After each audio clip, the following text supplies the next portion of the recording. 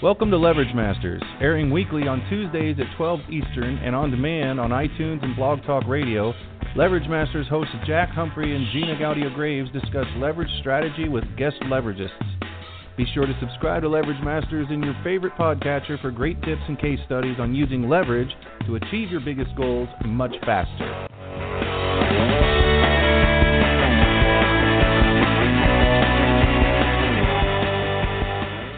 Well, welcome everyone to another episode of Leverage Masters. I am your co-host, Gina Gaudio-Graves, and along with my partner in crime, Jack Humphrey, we are the co-founders of TheLeveragists.com and Divisio.com, the all-new affiliate network for companies doing good. We have got a fantastic show lined up for you guys today. We're going to be talking with Melissa Gallimore. Yes. Gallimore. I'm so sorry, Melissa. I really didn't mean to botch that. No worries. Melissa has received numerous awards and accolades. The 2017 Rising Star Award presented by NBC University. She appeared on Influential People magazine in November 2017, and she is a 2017 Presidential Lifetime Achievement Award winner presented by former President Barack Obama. In addition to sharing her story and inspiring audiences through speaking, Melissa has put pen to paper and authored 4 books. The first and most personal, Lessons from Neverland, is a gripping memoir of her true life story of loss, betrayal, and hopelessness, transforming into miracles, grace, and inspiration. Melissa has also written 3 other books as well. Well, Melissa, welcome to Leverage Masters. Well, thank you for having me. And Jack, I think you finally made it. Yes, I'm sorry, technical difficulties. Hi, Melissa. Welcome to Leverage Masters. Hi, Gina. I'm great. Thank you again. Thank you guys for having me today. I appreciate the invitation. All right, Melissa, we're going to start you out the way we do everyone on the show. We got a little taste of your bio, and that really, believe me, people, was just a tiny taste. So we're going to get into that more, but we want to find out also what is really burning in your belly these days. Like, what got you out of bed this morning ready to greet the day? Oh, gosh. I always look forward to just interacting with people and trying to make a difference, a positive difference, by sharing my experiences and my message with everybody that I meet. So I'm here in Chicago at the Ultimate Wealth Camp with Bill Walsh, and I have an opportunity to speak this afternoon. So I woke up this morning feeling really ready to. I'm in Chicago this week. Well, I am in, I'm not sure the name of I think it's called Hoffman Estates. Kind of in that area. Well, I'm in Arlington Heights, about 10 minutes away. That's too funny. How wild is that? And I don't live here. Normally I'm in Florida, so that's really amazing. Sorry to interrupt. No, please. Well, hey, if you're that close, come on down this afternoon and listen to me speak. I'll be speaking this afternoon. I might just do that. Let me go see what I can do to rearrange my calendar. There you go. Wonderful. So that's what I woke up kind of ready to face the day with, is just going out and making a difference. And what will you be speaking about today? Today I'm going to be speaking about turning your life experiences into content that can be distributed through syndicated media.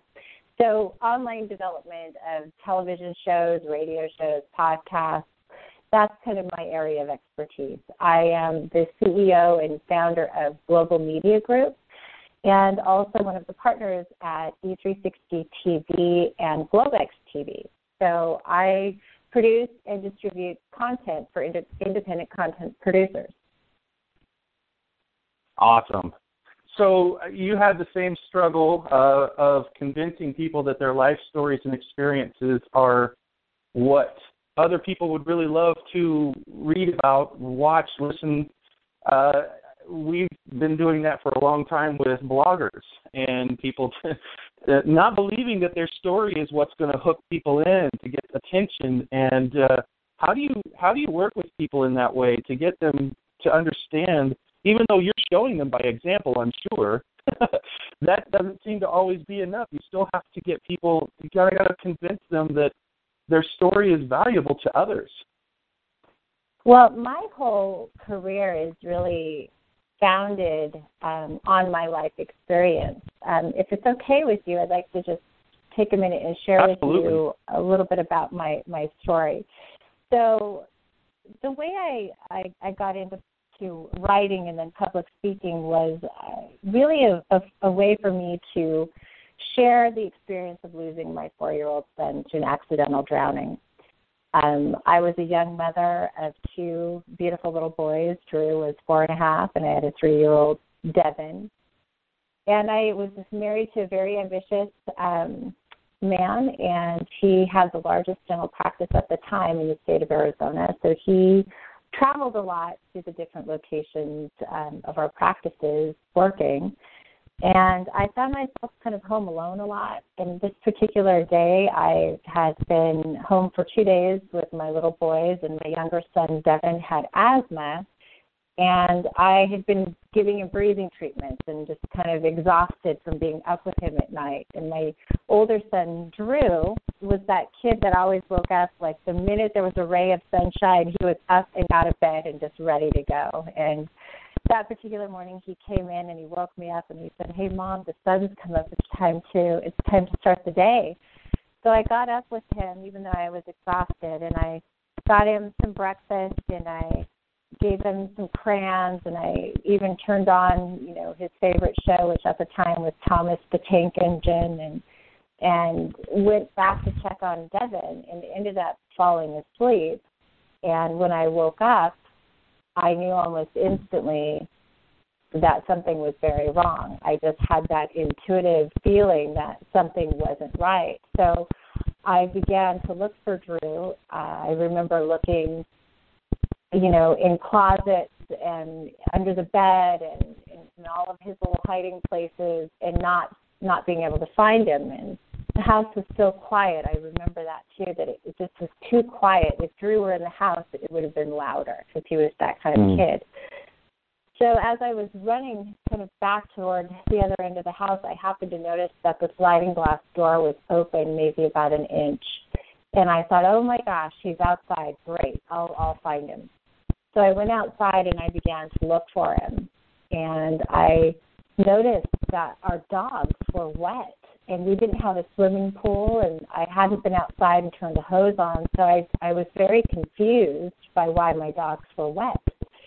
And then it dawned on me that there was an irrigation canal just on the other side of our property. We lived in a very rural area, farm, kind of surrounded by farmland and irrigation canals, and I happened to look over in the direction of the irrigation canal, and I could see my son's footprints in the dirt.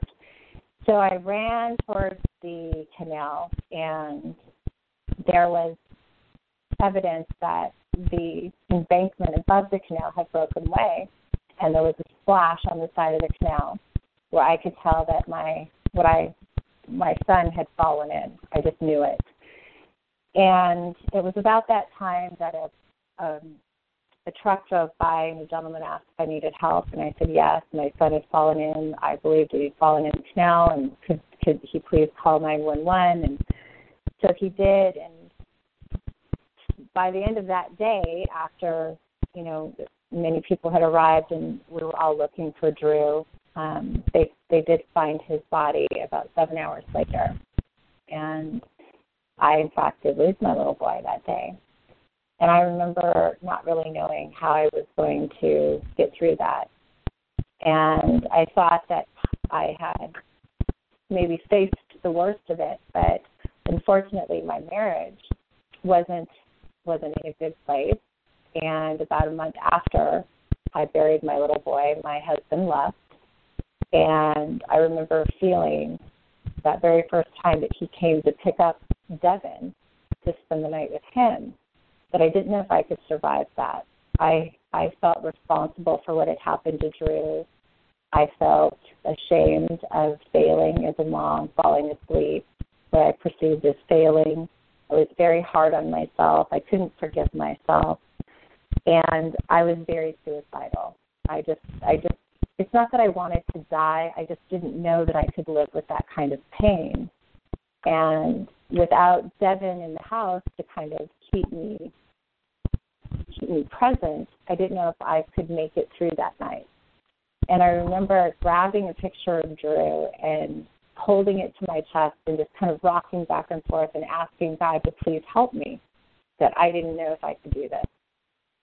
And I remember going and grabbing a piece of paper, and I was going to begin to write this letter to my son Devin and just apologize to him because I just didn't think I could get through that night.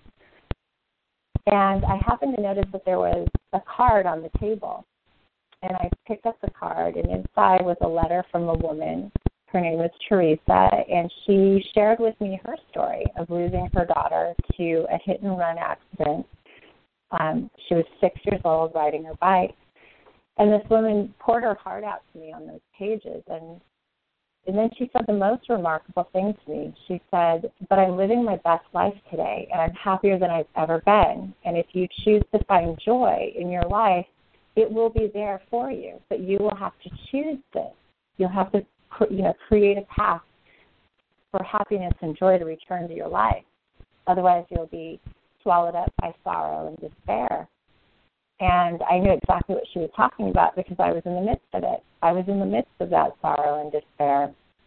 And I didn't know how or if I could ever get back to being happy, let alone being joyful. But I decided that night to commit to trying. And that letter really did change everything for me.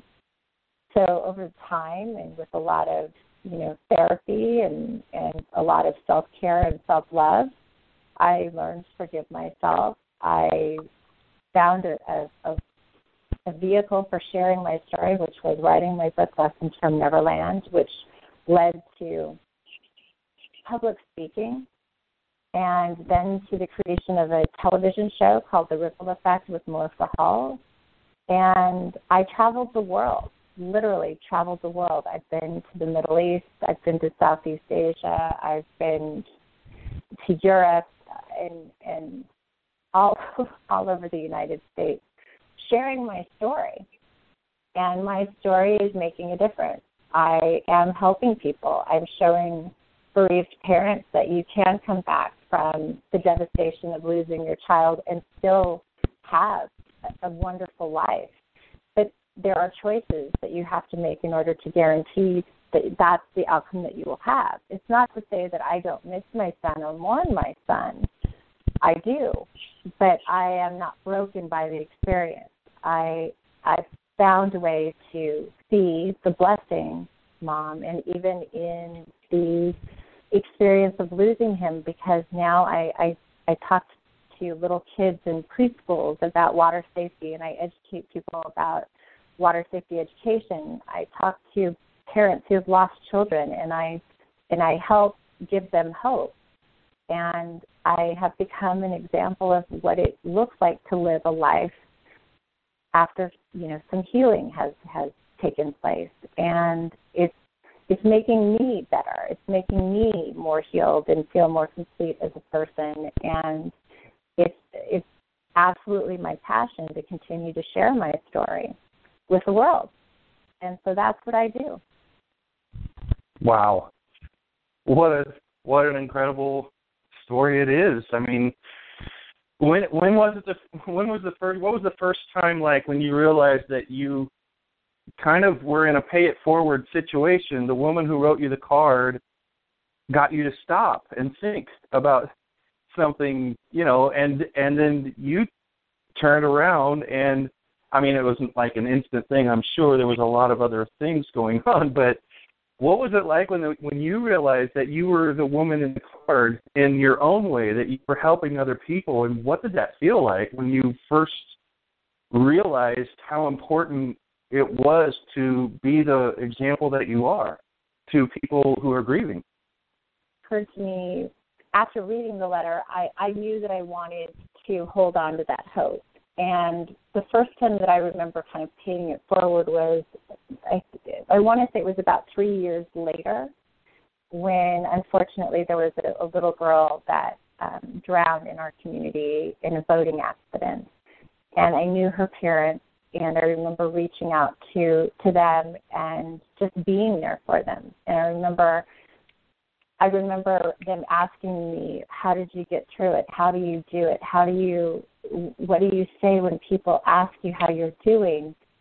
There were just all these questions that they had that I understood because I had been in that experience. I had been through it and was still continuing to journey through what I call when you lose a child, your life is different, and you have to establish a new way of normal. It's not the old normal because you're not the same. There is a void. There is this missing person at the table at Thanksgiving, and you're aware that they're not there on Christmas morning. But it doesn't mean that you have to be broken by it or sad in every moment that occurs like that. So I knew that they had all these questions, and so I just started sharing.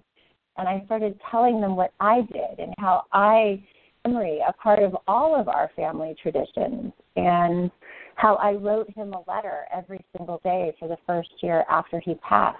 And I remember the mother's name was Brandy, and I remember Brandy turning to me and saying, "That's a great idea. I'm gonna start a journal." And I said, one of the things that I do on his birthday is I eat ice cream for breakfast, because that's always what he wanted to do. And I just started talking to her like just a normal person and just saying, do those silly things and that your child did and create a new tradition. So we have ice cream on Drew's birthday for breakfast, Rocky Road ice cream, because that was his favorite, and it's a family tradition. And now we look forward to that. It's something that we can celebrate. The things that we celebrated about him became our new family traditions. And I realized that as I was sharing that I was giving this mother a way of coping and giving her some much needed inspiration to bring her child with their family forward by creating new traditions, by keeping her memory alive. And that's what led to me going back and looking at the letters that I had written to my son and turning them into a book, because I really poured my heart onto those pages in that journal that I kept. And I wanted to share those experiences and share my life with people so that they could see how we don't have to be broken by the tragedies and even the traumas that we face in life, but that we can be better. We can be built up by them, but we have to make those choices. And our stories matter, because the one thing that I've learned as an international speaker is that no matter where I go in the world, that people are hardwired to want to listen to a story. It's this universal chord that connects people, and it transcends barriers, and it also primes people to want to listen to our messages.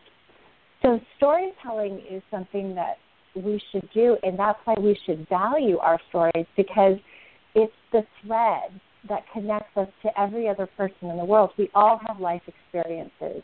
They may not be identical, but they can be similar enough that we at least can understand where a person is coming from or relate to them in some way. And that's the power of our stories. Our stories are these bridges that unify us all with every culture, every creed, every race. There is something that is universally connected to our stories that people understand. I'm fascinated by when people go through experiences like yours about that stripping away process, because I follow those stories very closely. Whenever I hear one, I think I hear the same things from people a lot. I mean, it's like the process of going through the grieving or going through whatever experience that they've been through just stripped away everything that so-called didn't matter. And I know that that's a subjective thing of what people decide matters or not, but what was that like for you? Did it produce any sort of clarity in that, you know, now I know what I really care about. This has stripped me down to the bare, raw essence. And you came out, you know, with a successful career and something probably that you didn't expect all to come from it. But what kinds of things did you learn about what mattered and what didn't in terms of, you can go from the business angle or personal or both, but it's really interesting to hear that part of the story.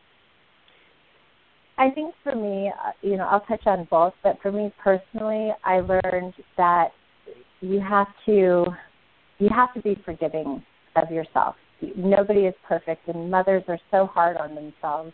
And after being up for almost 2 solid days, I made the horrible mistake of falling asleep.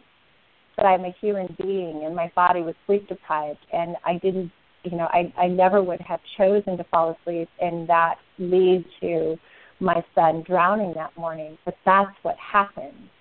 And I could beat myself up forever and blame myself and allow that to just cause me to shrink down and play small.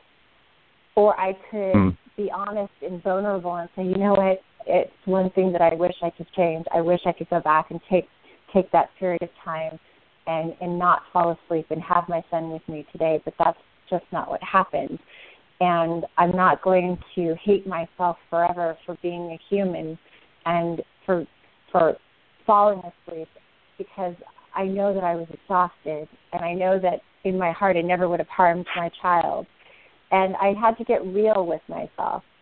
I mean, the negative self-talk, we can talk ourselves into beating ourselves up for a whole lot of reasons. But when it is tied to an experience like losing a child, it's very hard to stop that negative mantra. You're like, oh, look what you did. How could you let this happen? What were you thinking? All of that. I had to learn to quiet it and say, I love my son. I loved him. I loved him that morning. I love him now. I never would have chosen this.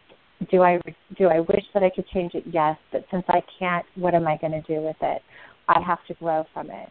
So I became a much more empathetic person. I could see the humanity of the flaws in people or those challenges that they face with. I learned not to judge people, but to embrace them for who they are and where they are, and then encourage them to be their better versions, to find that way of lifting yourself up rather than tearing yourself down. And I knew that I had experience in that and knew how hard it was to do. So I would be very vulnerable and real with people and just say, listen, I get it. I get the temptation of wanting to just numb yourself and not feel anything. But here's the problem with that. When you're numb, you're not experiencing life. You're really not living in joy. You're really not living in sadness. You're sort of in this limbo state where you just kind of coast through life, and you look back and you don't even realize what you've done in a day because you're not engaged, you're not present. And I would tell the truth to people, and it would somehow make a difference, and I could see that. They were coming back. They were slowly turning their, the rudder of their own ship back towards the shore and out of the storm. And it led to a business, because writing a book for me was probably the most vulnerable experience of my life, because I didn't sugarcoat anything. I told the raw truth, and at first I was maybe a little afraid to do that, but once I did, I felt this overwhelming sense of freedom. I was free from it. I had told the truth. It was my truth, my story, and no one could take that from me. And because I'm the one telling it, nobody could change it. They couldn't augment it and make it almost my story. This was my story. And I was proud of the fact that I told my story truthfully, vulnerably, and powerfully, because I knew that that's what people needed. People needed to see how bad things had been for me in order to see why I was worth listening to, because now, today, and after many years, I do have a very fulfilled life. I am happier than I am. I can honestly say I'm happier today than I have ever been. I have 2 beautiful children. I had a little girl after Drew passed away. Her name is Hope, and she's just the most wonderful little, well, she's not little anymore. She's going to be 14 here soon.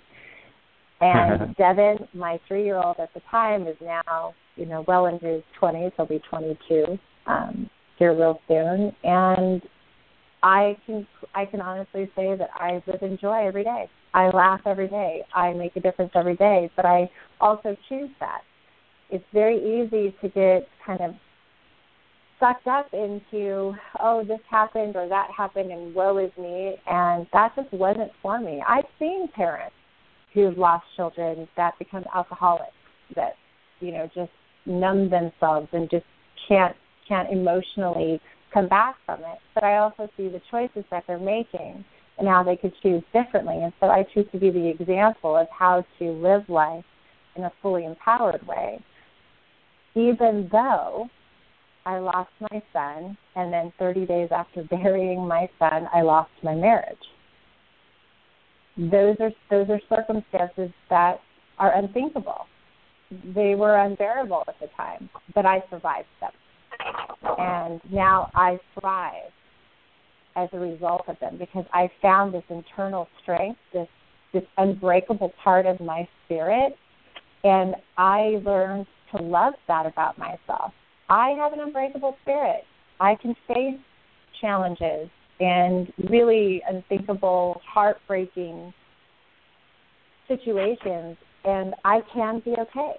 And I know that I'm okay. I'm better than okay. I'm thriving. I'm living my best life today, and that's really important. That's an important message to have because there are so many people who have gone through bad experiences, who are struggling today, that need me to be the example of what it is they want for themselves so that they know it's possible. So every day I step outside and I know exactly who I am and what I'm doing and why, because I want to make that kind of a difference in the world. Wow. Well, as a father, I'm thinking in the back of my mind as you're telling your story that I'm kind of trying to figure out what I feel about this, like what I feel about that sort of a loss. And I think you've just exposed in me a kind of a negativity that I've had about that, because I'm listening back to myself talking, the little conversations I've had that most parents do have, the conversation in their head going, you always want your children to be safe and well and protected and everything like that. And then your mind wanders and you think about instances that could happen, what would happen. And I think I've been a little bit on the negative side. I think I've thought that there weren't maybe very many people like you out there, that the norm would be to go numb, to go limp, to, when I think about it in my own situation. So though I'm lucky enough to not be in that situation, you've helped me anyway, because I just figured out how much of a negative outlook I had on how I would react, at least how I think I would. Nobody knows, right? But knowing that there are people out there like you helps even people who are not going through that grieving process. I can attest to that, and what an inspiration you must be to audiences, regardless of where they are. And I think that's really incredible, and so you should be definitely applauded for that, as I am sure you are all over the world. And thank you for what you're doing. Thank you for living your best life and being as happy as you've ever been. So that's really, really awesome. Well, thank you for that. And it's why I'm here. I know it sounds strange to say this, but the death of my son exposed my purpose in life. And I never would be this woman that I am today if it weren't for the experience of being Drew's mom. And he is Drew isn't physical anymore, but he's not gone. I believe that I believe that he is, much closer to me than I can even imagine, and he inspires me to be my best every day. All of my children do, but Drew's story is what gave me the courage to tell mine. Yeah. Well, I wonder, it took me, I've been consulting, and Gina has too, for very, very many years, and we work with business owners of all kinds, and they all have different goals, different business strategies and models and things like that. And at the beginning, I was really, when you're presenting something to them, hey, this really looks good from my experience. If you do this and you follow these steps in this plan that we've outlined, you're going to do really well. This is great. We make a breakthrough, and then sometimes something doesn't happen, and you're wondering. And it took me forever to figure out that it's not just about a plan in business and having a slam dunk laying in your lap, or something that's very probable to be very, very good for growing a successful business. And then when something wouldn't happen, I always was left wondering. And I never really thought until many years later about what's their life like? Like, what are they doing? What's on their mind? Has something bad happened, or did something bad happen before that they still aren't over? And I think that's a really important topic now, and I try to be very mindful of that. When somebody's struggling when they shouldn't be, like on paper they shouldn't be, I start to look at other things. Maybe there's some grieving going on. Maybe there's something else that's happening, because otherwise they should be doing really, really well. And I would imagine from your perspective, your ability to hone in on that with people that you work with really quickly and be very sensitive to that kind of thing probably makes you that much better of a coach than people who than I was in the beginning, when I wasn't taking anything except for the raw data into account. Well, I think that I have landed in the right profession for me, because I pride myself on being able to tell people's stories, and that's really what I love to do. I craft content, documentaries, acumen dramas, and television shows around people's core message, because I like for people to feel inspired by what they're doing. For me, if it's just a job to them, I don't want to work with them.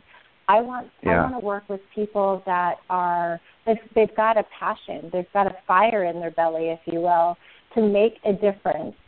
I love people who want to kind of change the world, because I think the world could use a little changing, to be honest. I think we need more unifiers, more people who look for ways to bring us together rather than to divide us. And I love to share those people's stories. Now, I work with business professionals as well, and they have courses or in personal development or business development that knowledge is valuable for the person who's trying to, that's out there creating a business. They're kind of in that hustle mode, and that little bit of wisdom that somebody else has that could guide them in a better way of doing, of approaching their business, whether it be through systems or process, whatever that is. If you could help them find a better way, then I want to work with people like that, because they want to make a positive difference for people. So I really believe that, for me, being like I said, I call myself a professional storyteller.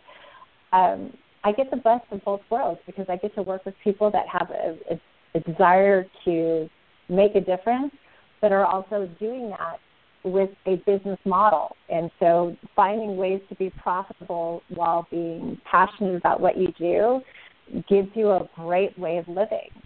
And what better way to wake up every day and feel like, hey, I can't wait to get in there and make a difference, and then have the income and the financial freedom to really be able to have that flexibility to say, you know what, now it's family time, and I'm going to step away from work, and I'm going to come back, and I'm going to really embrace my loved ones, and I'm going to travel with them and invest my time there as well, and not be so overwhelmed by financial issues that I know are out there for many families. You know, I love entrepreneurs. I love working with entrepreneurs and seeing them kind of find that financial freedom for themselves and have the family life that they really want to have as well. It's the best case scenario for me. Yeah. Okay, let's dig a little deeper. We obviously know storytelling is very important Sure. now. If people don't get that, man, you got to rewind, and I don't know if there's any such thing as rewinding anymore, but rewind and listen to this again because you missed a big point. So storytelling is important, and I think in business and also in causes and making the world a better place kind of things for nonprofits. I work with a nonprofit called Rewilding Institute, and they have a really important message to get out there. I'm more on the technical and marketing end, but I pay close attention to their storytelling. And it just occurred to me today that we put another article up about another extinction that's going on with a rare caribou breed in southern Quebec and northern United States. It's just in a very small area, and biologists have been calling for many, many years, decades actually, for better protection of their habitat and everything else, and it just didn't happen. There's 3 or 4 left out of a herd of 40 that was reported in 1991, so they've done a great job of keeping them going this long, I suppose, or they kept themselves, but we were basically reporting on the basic extinction of another species in North America, which is a hard pill to swallow for anybody in, and whether you're in business and you're trying to get people to do something in their own best interests and for the betterment of the world, or you're in a nonprofit where your sole, business should probably be 99% storytelling. When you're trying to break through to an audience that seems distracted, not that they're having any malicious intent or anything, but they're just in this modern world, there's so many excuses we can make for how distracted we can become. And you've got a really important story to tell. It might not be in the telling of it. Maybe the story is really, captivating, but how do you handle when people in business or nonprofits or anything else talk to you about how do I break through to my audience? I understand story is important. We want to tell. We have lots of stories to tell. And in our rewilding example, we don't want to just be the people who, constantly say, here's another endangered species or here's another species that's gone extinct. We want to tell stories. And I kind of wrote that when I shared the latest article that went up from one of our contributors today. We are not here to chronicle the demise of biodiversity on the planet. What we really want to do is tell you this big story, but we have to, we're kind of overwhelmed. So I started that, and then you come on, and I thought, wow, what better person in the world to ask? Because this is also a business question. Audiences that need to hear a story that you're trying to get them to tune in, but you feel like it's falling a lot on deaf ears. Well, in today's world, we're bombarded with media, and they're just kind of mindlessly, clicking through content. And what I find is that the content that people are engaging are really they pique curiosity. So they're asking questions. And then they're giving them a deeper dive into what they're trying to say is the answer. So for your particular nonprofit, it's really going to the essence of why you do what you do. What is it that is important for us as a society to understand about the demise of the caribou? Like, if they are extinct, what does that mean? How does that impact the ecosystem? You need to do a little bit of it's like the infusion of journalism, storytelling, and giving people the tangible outlook, the result of what it looks like when you lose a species. Show them. You have to really give them a reason to invest in your content. And people do typically want to make a difference. So if you can explain how losing the caribou contributes to this or it impacts this, just give them the complete picture. That is what I find people are really most captivated by. They want you to explain to them why they need to care. Yeah. So I always approach things with, What am I trying to explain and to whom, and what's important for them to understand and know?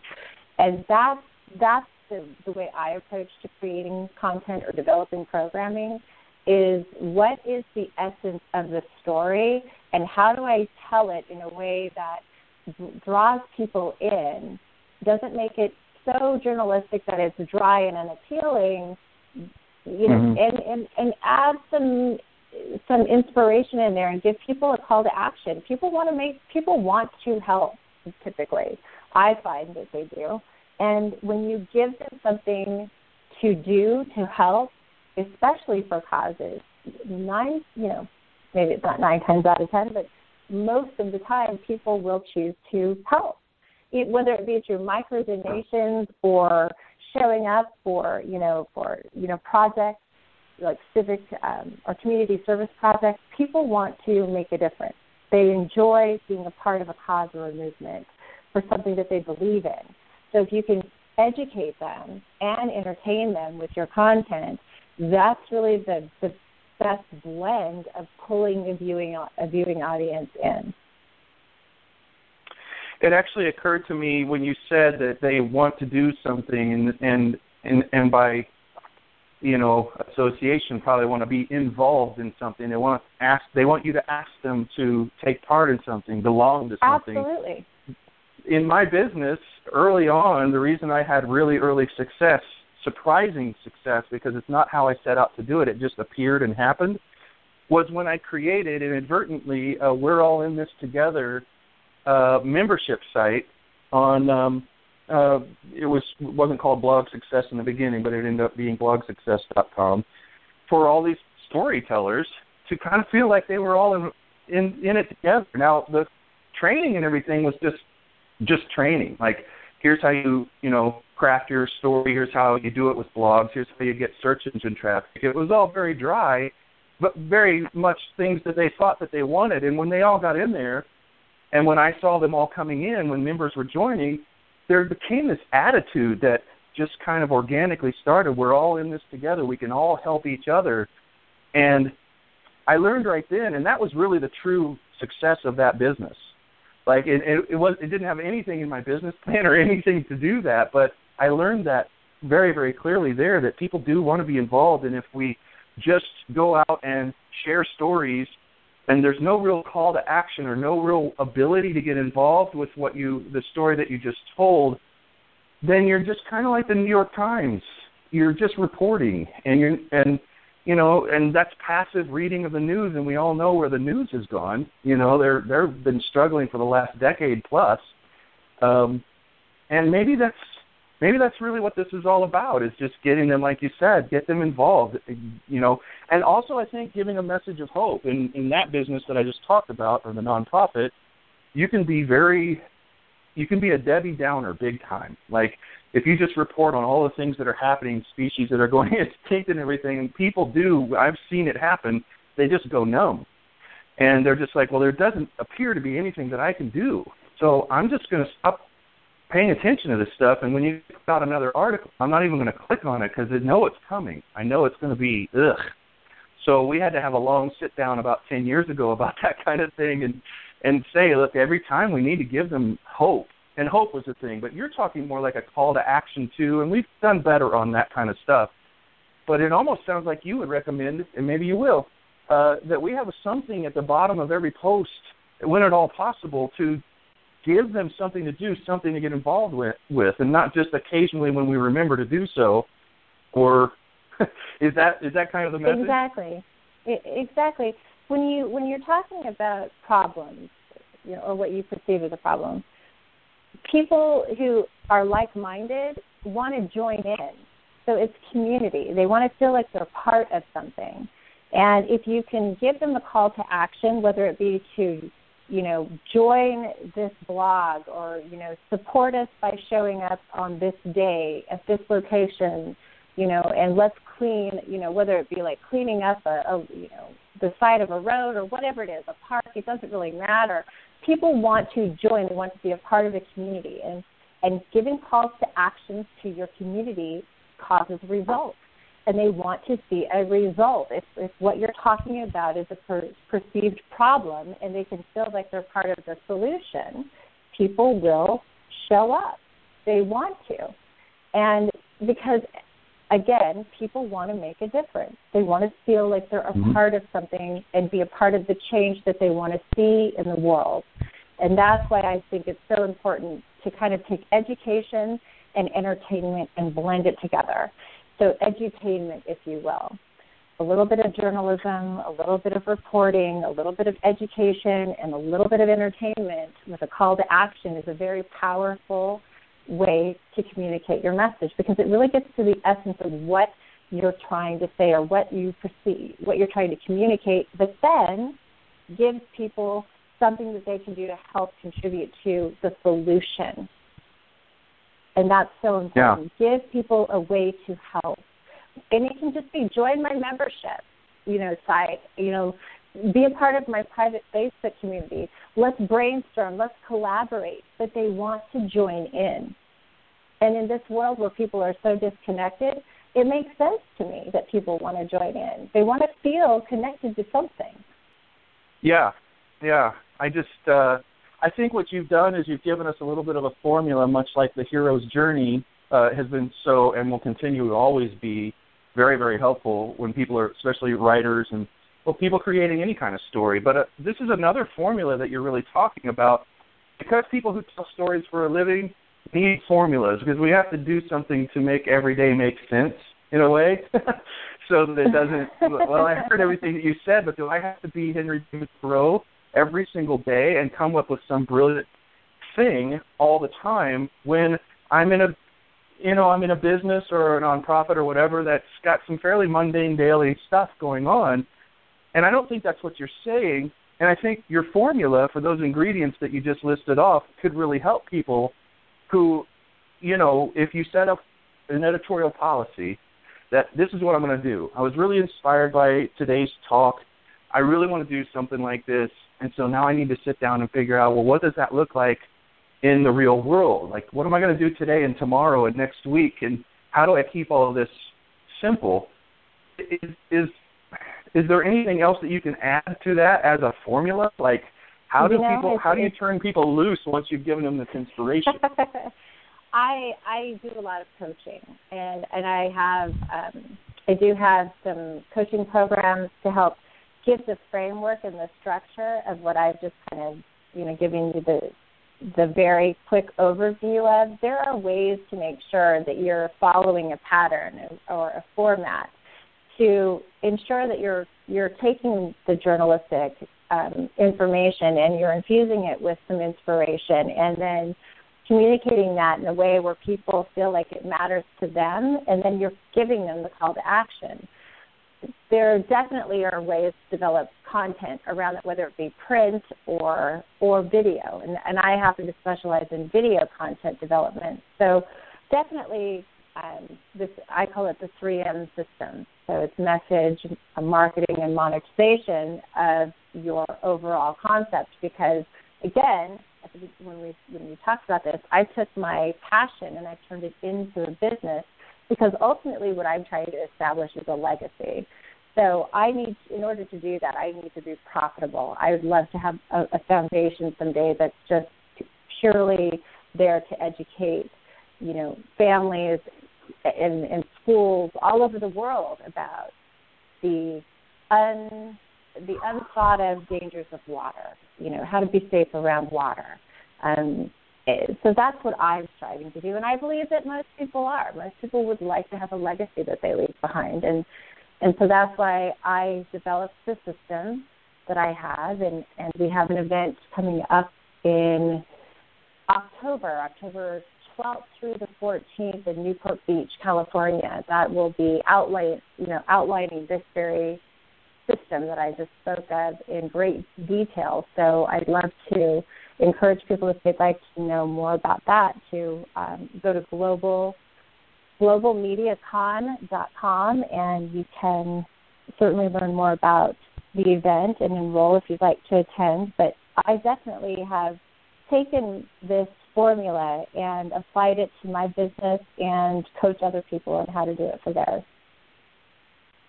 globalmediacon.com?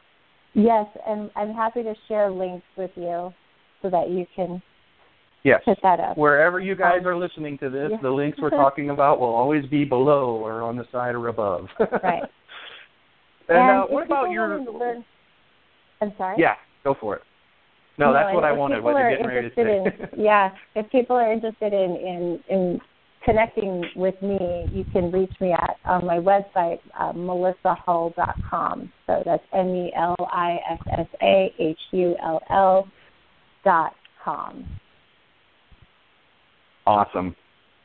Well, that's a little bit early. We still have a little bit more time.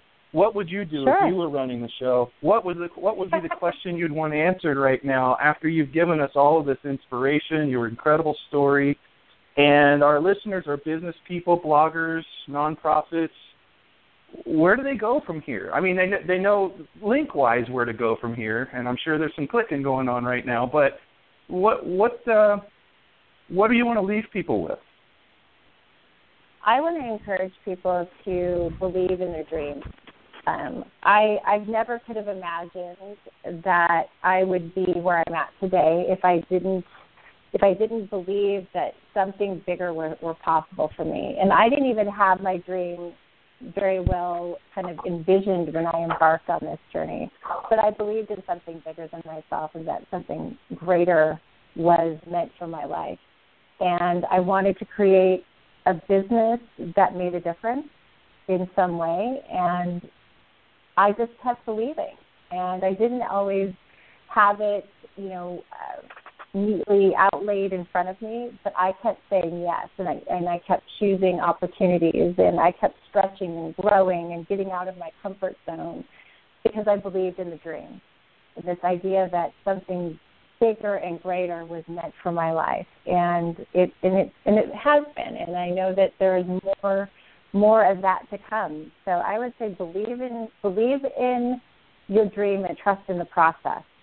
The process will reveal itself, and you will figure it out, even if you don't have all the answers. There are a lot of great mentors and coaches that can help assist you, and don't be afraid to try. Make mistakes. Fail your way forward. It's the best possible way of figuring things out. When you try something and you don't get it right, don't give up. Keep trying, because you learn through the process of your failures. You learn ultimately how to arrive at the results that give you the success that you're striving for.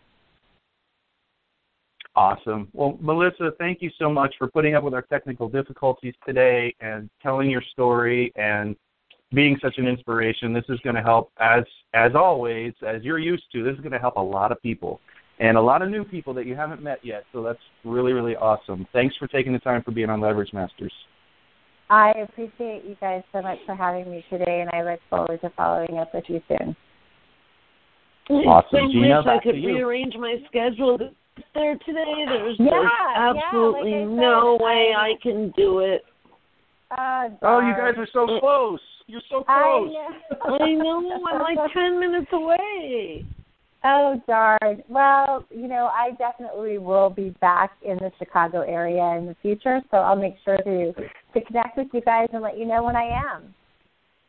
I'm usually down in Florida, so if you get to any place in Florida, give me a holler. Actually, I'll be in Florida next month. I will be in Florida. Awesome. I'm supposed to be in the Orlando area.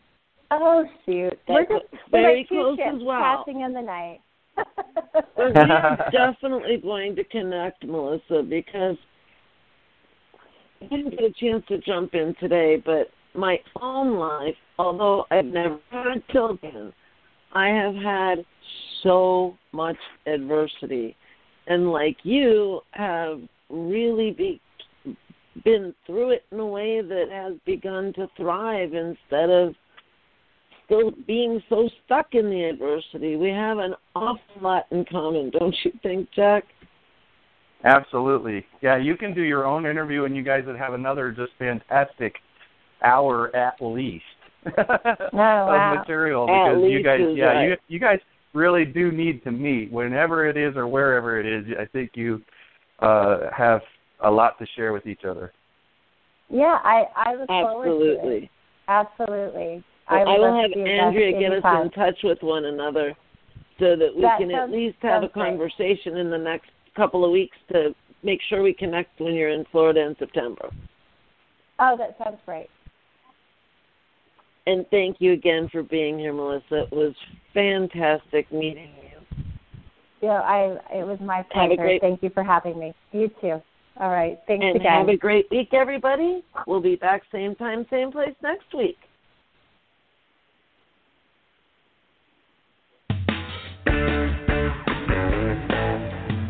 Tune in next week for another episode of Leverage Masters. And don't forget to follow us on Facebook on our Leverage Black Book page to keep up with the latest. We'll see you next time on Leverage Masters.